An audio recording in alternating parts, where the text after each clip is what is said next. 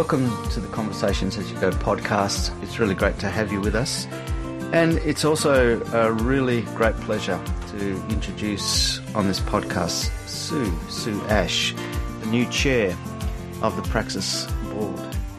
A couple of weeks ago, we said farewell to Toby, our last chair, and Toby gave us some really good words of encouragement and his perspective.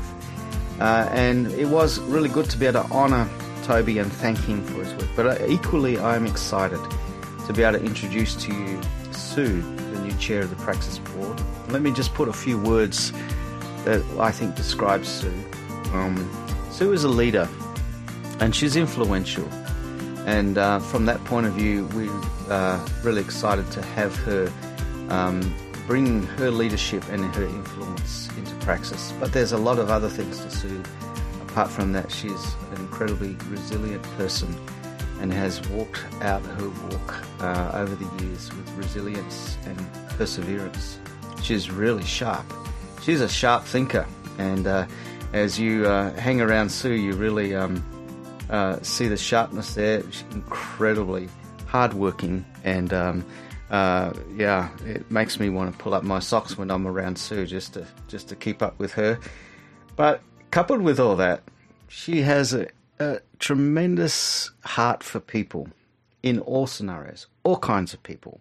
It's a bit like Jesus' heart for people that aren't accepted, people on the margins. She's caring, she's warm, she's a critical thinker, she's a change agent, and she brings effective change.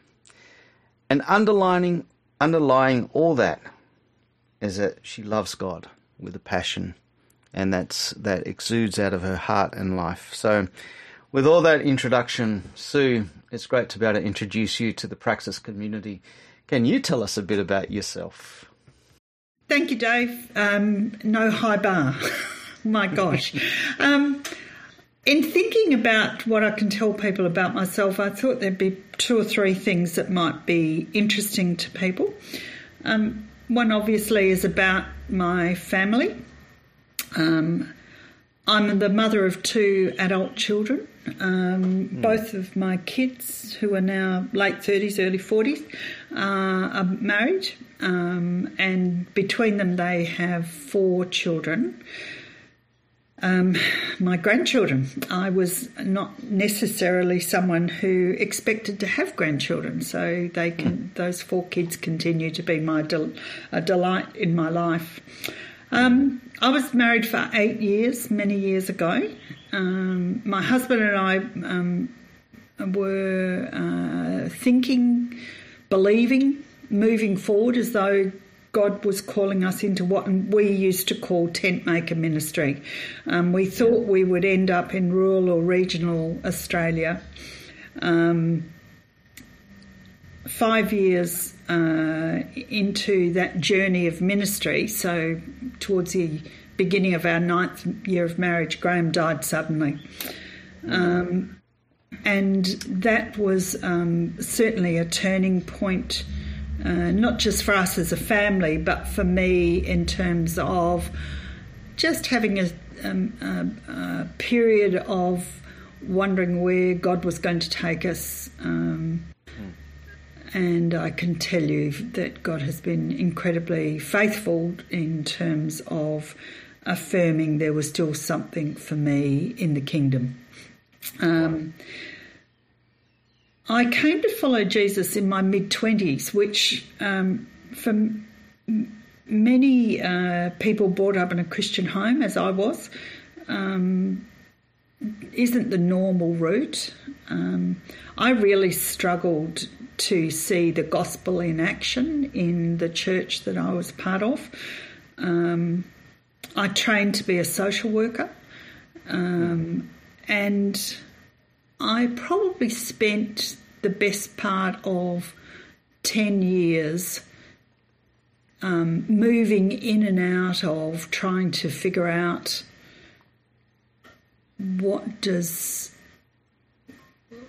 how does this Christian thing actually work? So I knew about Christian form, church, etc. I saw the living change that Jesus made in people's lives, including in my sister and brother's lives. But I couldn't figure it out for me, and I couldn't see what I was reading in Scripture enacted, and it was better to leave than to stay in Struggle Street. However, I was surrounded by some great friends, one of whom said to me at one stage, as I was actually about to move countries, "You actually need to choose, Sue. Either Jesus is real or is not." And the timing of that question for me was really helpful, because there was nothing about needing to conform to a relationship with Jesus that was through an institution or through structures or rites or whatever. This was a deep, penetrative question of you need to choose. In fact, I think she said, if you stay on that fence, it's going to be very uncomfortable for a long time. So it was very helpful. And that evening in Papua New Guinea, I made a choice to follow Jesus and to be free of the shackles of what that looked like, albeit that I've been part of the church ever since. But there was a freedom in that choice. So, more than 40 years on, I still feel as though there are days where I've matured as a disciple of Jesus, and other times where I shake my head and I despair at how many times I have to keep relearning basic lessons. And in that, I'm often overwhelmed at the grace of God to continue to want to be in relationship with me. Wow. That's a great story, and so many areas to delve in, from Graham dying suddenly, and the questioning of faith through institutions versus fronting up to Jesus and saying, because it is ultimately all about Him and how we respond to Him, and for unfortunately for many, Jesus stands behind the institution, and you have to navigate the institution to get to Jesus. What happened with you was that Jesus was not behind the institution. It's like he just stood up in front of you. In fact, in spite of the institution sometimes. Right.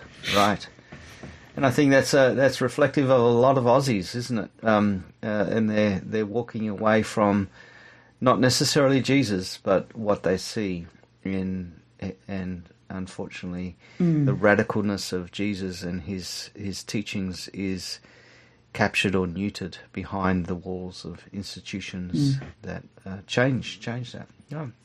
I know that officially I might say that you retired a couple of years ago, but I haven't actually seen you grab a caravan and go and sit on the coast and throw a fishing line out.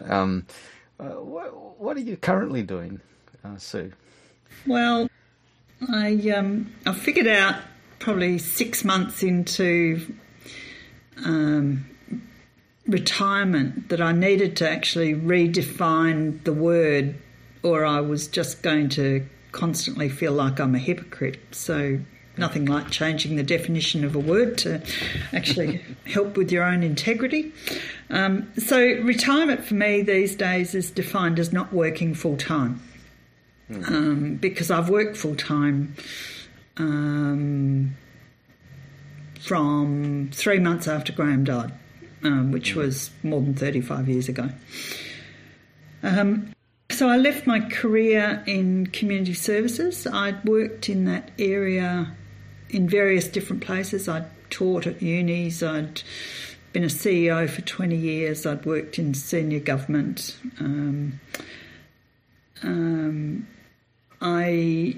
So that career at one level was coming to an end.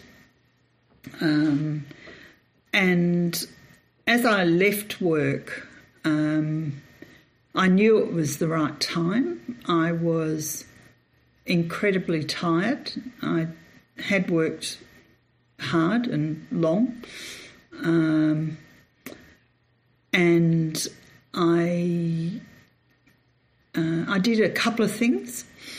One, I decided that in preparing for retirement, I just had to slow down. So slowing down meant that I just limited my diary to 4 things a day. And my diary used to run at somewhere between 9 and 11 things a day. So that was really slow for me.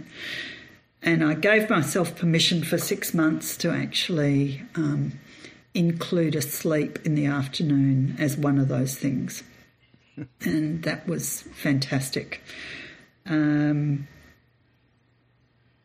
But I also had a sense that God was going to use this next period of my life in a different way. I love some of the early 20th century Impressionist paintings by Australian painters, including some of the women. And one of the women who painted in that era is a woman called Grace Cossington Smith. And she painted some amazing Impressionist photos, Impressionist paintings of Australian landscape back in the 20s and 30s. And one of her paintings is a painting of Turramurra Road. Now, Turramurra Road, I know these days because my brother and sister-in-law used to live in that area in Sydney. But in the 20s and 30s, it was just a road with paddocks on one side and paddocks on the other. Beautiful colours. I think it's in the New South Wales Art Gallery. If anyone lives in New South Wales, it's worth going and having a look. But in the painting, the story goes that she decided she had to put something on the road, not just the landscape. And so in the painting, there's this tiny little impression of a person and a slightly bigger painting of a person on a horse and dray. And that painting has become a metaphor for retirement for me. So 2 or 3 things. It actually sits in my lounge room. Can't afford the painting, but I can afford a postcard. But it's been a great encouragement because I prayed that God would take what he needed and wanted out of the old paddock and use them in the new paddock. And I didn't know what the new paddock was going to be. I didn't know where the tilling of the soil would be, who would be there, what the seeds that would be sown, how I'd be part of all of that. But the horse and dray just told me that it was, encouraged me to go, life can be slower but still meaningful. And then the little person on the road, it's so small you don't know whether the person's coming or going, but there's such a lovely opportunity in that painting to think that the person's heading towards a future, or maybe they're moving away from something, and it's very unclear, but that hope of a future when you're leaving something, not just a future now, but a future eternal, has been really helpful. So that tells you a whole pile about me, because pictures and drawings and diagrams and things are part of how I communicate with people, but also those pictorial metaphors God's used all the time through my life. So what does the new paddock look like? I'm working a day a week in the professional standards role at Baptist Ministry Centre, and that's a pretty interesting space because professional standards usually means you interface with all the things where people have not worked or lived according to the professional standards. So it's the messy part of the church, including all the allegations of sexual abuse. I've been chair of our local church board for the last 2 years and been on the board for 4, and that comes to an end in a couple of weeks, and that's given me space to accept the invitation to become chair of Praxis. So that's pretty exciting. A year ago, in February 2020, the world was confronted with COVID, and my 4 things a day life of retirement got challenged with a phone call from the Department of Premier and Cabinet in Western Australia asking me whether I would come on board as a special advisor around the community and the community response to COVID, and I've been doing that and continue to do that now. But my primary role these days with government is as the independent chairperson of the Quarantine Advisory Panel for WA. In my 4 things a day, I committed to both of my children's families they could have a day a week because my kids have shared my life with work and various other things for years. And so I still do 2 days a week, one with one set of families and one with the other. And so my most consistent role, I think, these days is being Grandma Sue. Fantastic. Wow. There's a lot there to unpack, and just that sense of contribution that continues on and drawing from the old and going into the new and continuing to serve God. But also your experiences has pushed you into being able to just help in the professional standards role officer at with the Baptist Church there. Pushes you into realms of compliance and standards, which is really a helpful perspective, and also work with the government. But yeah, we're so blessed, Sue, to have you on board of Praxis now as chair. Tell us what attracted you to Praxis. I mean, why Praxis? It seems an odd one out of the ball. So there's probably 2 things that have attracted me to Praxis. Over the years, I've worked in governance and leadership and management of not-for-profits and churches.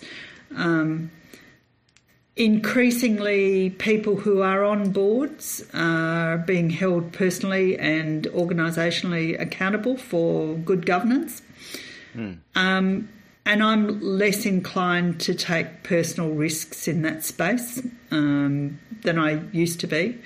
So having been privileged to sit on the Praxis board, I have been very impressed at just how well governed and managed the organisation is, and that's credit to all that have gone before. So as Praxis becomes 10, the idea of being able to maintain or continue to ensure Praxis is a well-governed, safe organisation is something that excites me, and certainly contributed to my definition, my decision to actually accept the invitation. But probably the other thing about Praxis is that there is, I think, a through line between where Graham and I were heading, which was very much about engagement with community, with groups of people, and making opportunity for people to come to connect with Jesus, and to do that through Scripture.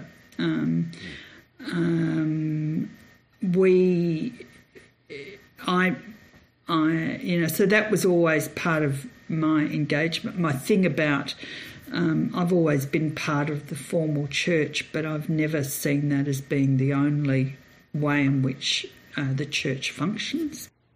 And then about 2 years before I finished work, Jill Burt, my sister, invited me to a Praxis training session that was held in Melbourne, and I was able to spend the week there with many of you and with David Watson teaching, and I was delighted with what I heard and the thought of being able to make a contribution through the board to Praxis, and the work of Praxis was a no-brainer for me.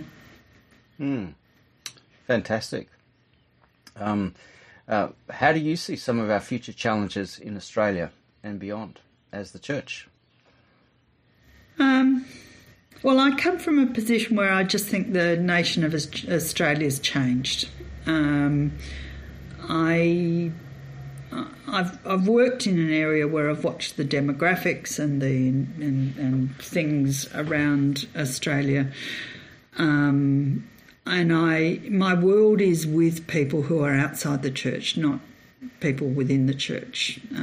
So I think for the first time, I think the last census, so 2016, said only 52% of the population of Australia identify as Christian. That's down a lot from the census before, and the census this year, I expect, will probably tell us that change has been exacerbated. People within the church and outside have changed in terms of views about gender and sexual equity. 23% of our population now live alone.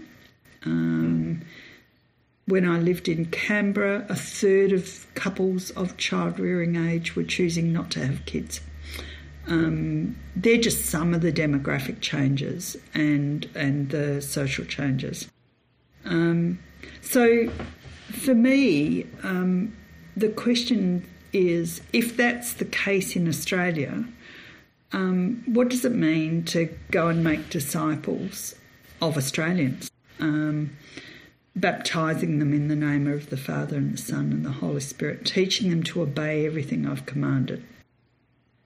The promise that surely I'm with you always, I can testify to, but the challenge of what the heck does that mean when you're ministering in Australia is very personal, because the nation that I've worked in has been Australia, but the Australia outside of the church. Many people, I found, have become inoculated to the gospel, and that looks like a cynicism in how the institution of the church has functioned, use of power, issues around gender. I've lived most of my life as a single woman in the church, and I've got to tell you that's an interesting experience.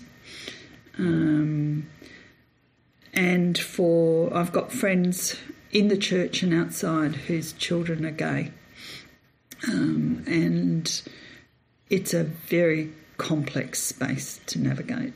And yet I think Jesus calls us to be in that space and to grapple with it, because he calls us to love him and to love others with all our heart, soul, mind, etc. And I think the Australia of today, like many parts of the world, is now impacted by COVID, and COVID has changed the church and it's changed our communities. And my concern is that we have become more separated. We're in segments. Older people are treated differently to younger people. Inoculated people are treated differently to not inoculated people. And some of that division and divisiveness has entered into our church and the way in which we function within the church. And I just think that we need to model something that is true, in my view, truer to the gospel and much more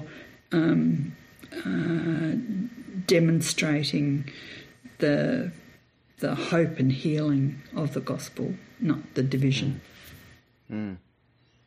Fantastic. Just what contribution do you think Praxis makes in the spiritual landscape of Australia, which is quite a challenging landscape, I think, as you've painted it?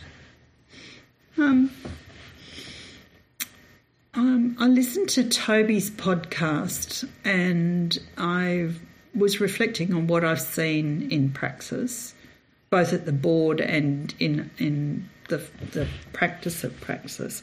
And one of the really critical things is the importance of prayer. And it's been an interesting space for me. I've lived most of my Christian life alone. And I've, from time to time, been part of home groups. But one of the things that Praxis has both encouraged me with is prayer and challenged me with is prayer, because much of the prayer in Praxis is corporate. And I'm relearning how to pray in a group. So what does Praxis offer? It obviously prays, and that's fantastic. And it prays consistently, and and people in Praxis expect to pray all the time, unceasing, in all sorts of different ways. And I reckon if God uses Praxis for anything in my life, it's going to actually teach me to stretch into praying in different ways that have not become and not comfortable for me, and that's great. And God keeps stretching us to be His people, not just people comfortable with Him. The second thing about Praxis which excites me is that it. Praxis would use terms like multiplication and others, but for me what it says is that Praxis doesn't see people only as individual people. Praxis sees people as part of community, and the social worker in me, the public policy person in me, says that's rare these days. We are so individualised. That I get very excited about the fact that all of Praxis is actually about working with groups, working with families, working with communities, working with an expectation that there's that people are connected, that there's leadership in those groups, that there's agency in those groups. I mean, it is such an important and powerful contribution, and I'm not sure people in Praxis understand what that's going to mean if it takes hold in an individualistic community like Australia, or the Australian Church even. So that's pretty powerful for me. And in that, I think there's opportunity to actually minimise the aloneness that many people experience in our community. I think there's also a great confidence in the power and work of the Holy Spirit. I think there's the world that I come from. We are quite structured. You set KPIs and you identify result areas, and that becomes the end point as opposed to just a tool. So I see some good leadership and management and all those things, but there is still an expectation that God's in control, the Spirit will give growth. The uncertain and unknown are likely. That for me is about honouring God and never believing that we are more than or less than what we're called to be. Mm-hmm. Fantastic. It's there's we talk in terms of seeing communities that are pre-existing in culture and society becoming groups of disciples gathering around the teachings of Jesus and growing together and multiplying within that context of groups. And that's a great reflection. Also, your statement on loneliness, and it was Mother Teresa, I think, that said the disease of the West is loneliness. And when you jump into non-Western spheres, the sense of connectiveness in family, extended family, what the New Testament would call oikos, which is not just the nuclear family, but the extended family with those who are working in the family business, and that that was the basis of church planting, was the oikos concept. Yes.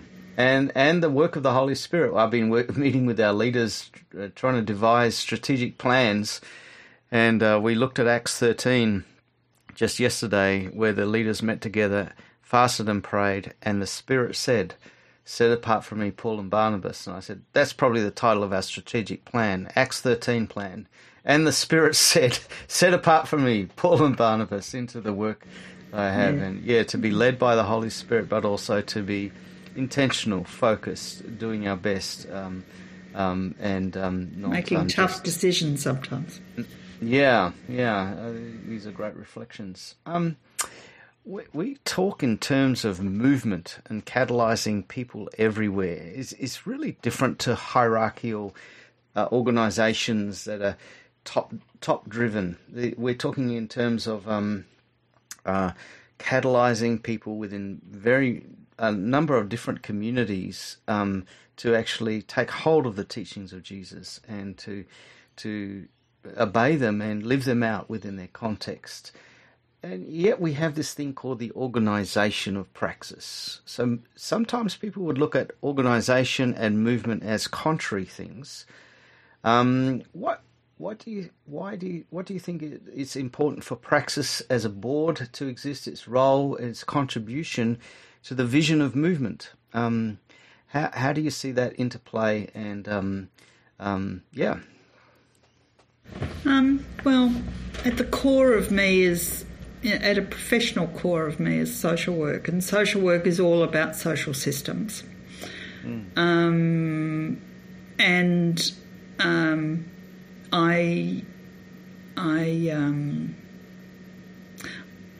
my sense of how you do this is all about both my professional training, but my reading of some of the key passages around church or ecclesiology in the Bible. So I'm a pretty simple soul.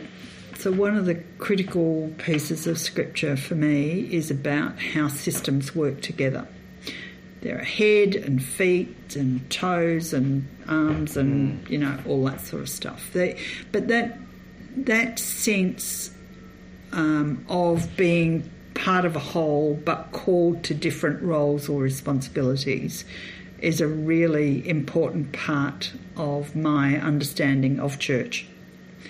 Jesus being the head of the church, but how the church would work. We've certainly moved language, but the principles for me are threefold. One is, and you will all get to know me because I only ever think in threes. The first one is that we are, be it praxis or the wider church or the individual person or the individual, none of us are everything. All of us are part of something bigger. And all of us are called into something bigger. So the principles for me are there's always a space or an area that you're called to be part of. And I don't come from a sense that that's the only thing that you're ever called to do, because my life has been upended numerous times, and I've had to actually change paddocks. How's that for 6 different metaphors in one sentence? Sorry about that. But so that sense of individual call upon your life and commitment to Jesus is evident for all of us, but none of us do everything. And that's the same in an organisation or a church. The second principle for me is we are much greater together than separated. And the third is the only way you do that is to be respectful, to build trusting relationships, and to be accountable. And those principles, I think, hold a movement together. They hold families together. They hold us together when we are doubting whether we've got anything to offer. And they keep our egos in check when we think we've got too much to offer. And from my point of view, the board at Praxis is one critical part of that system or the movement we call Praxis. And so I look forward to being part of that part of Praxis. And we are nearly 10. And that's right. If you take the metaphor of what that means in dog language, then we're nearly dead. But if we take it as 10 in terms of a child developing, we are at a really critical stage of the development of Praxis. We are going into adolescence. And I don't want to take the metaphor too far, but I just think that there are stages in our lives, and there's stages in our organisational lives. There'll be stages in Praxis life. And being part of the board and providing leadership around that aspect of Praxis is going to be a really important part of transitioning the maturity of Praxis, of understanding where God's taking us in this world that we're now living in, and the excitement of Praxis being international, not just national. Yeah, it's really a great reflection, and it took me a number of years as a coming out of mission and just looking at the ministry aspect and to realise the importance of board and governance and accountabilities, and a well-run board with leadership of us that comes from the board really empowers the mission to fly, basically. And I just I see such value and such importance in that, and many Christian leaders reject it or just have it as a necessity, or just grit their teeth and bear it, as it were. But I've just seen the value of it, the incredible importance of it, and if it operates well, it gives wings for the mission to fly and to go really well, and to accomplish that mission of movement, and to have that. And so, from that reason, I'm very excited about our board, and I'm excited about you being on the board, because I believe you're both called by God for this season, and you can build on what God has started, and that brings some of that giftings that you have to us. And God brings people as gifts to organizations, and so there's a gift that God has given from his heart to us as Praxis, and that gift is Sue Ash, and her abilities to bring her contribution, as you just shared so beautifully, that part of the body of doing that vital contribution.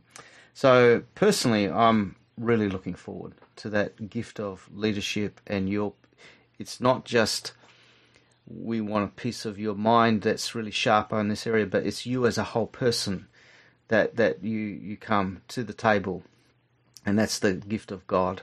And God gifts, and it says in Ephesians, some apostles, some prophets, some pastors, teachers, evangelists. They're people gifts. And when God builds his body, he brings to the body people gifts. The New Testament, the Jewish believers needed a crazy Pharisee called Paul to break out of the boundaries, to break into the Gentile world. He was the people gift of a certain kind of leadership that broke through and was, probably at times painful, but needed. But I'm not talking that of you, of course. But just a reflection of people gifts. People are gifts to the body. And so I really value that and honour that in you, Sue. So thank you. Thank you for being part of this. Any final words of encouragement that you have for us?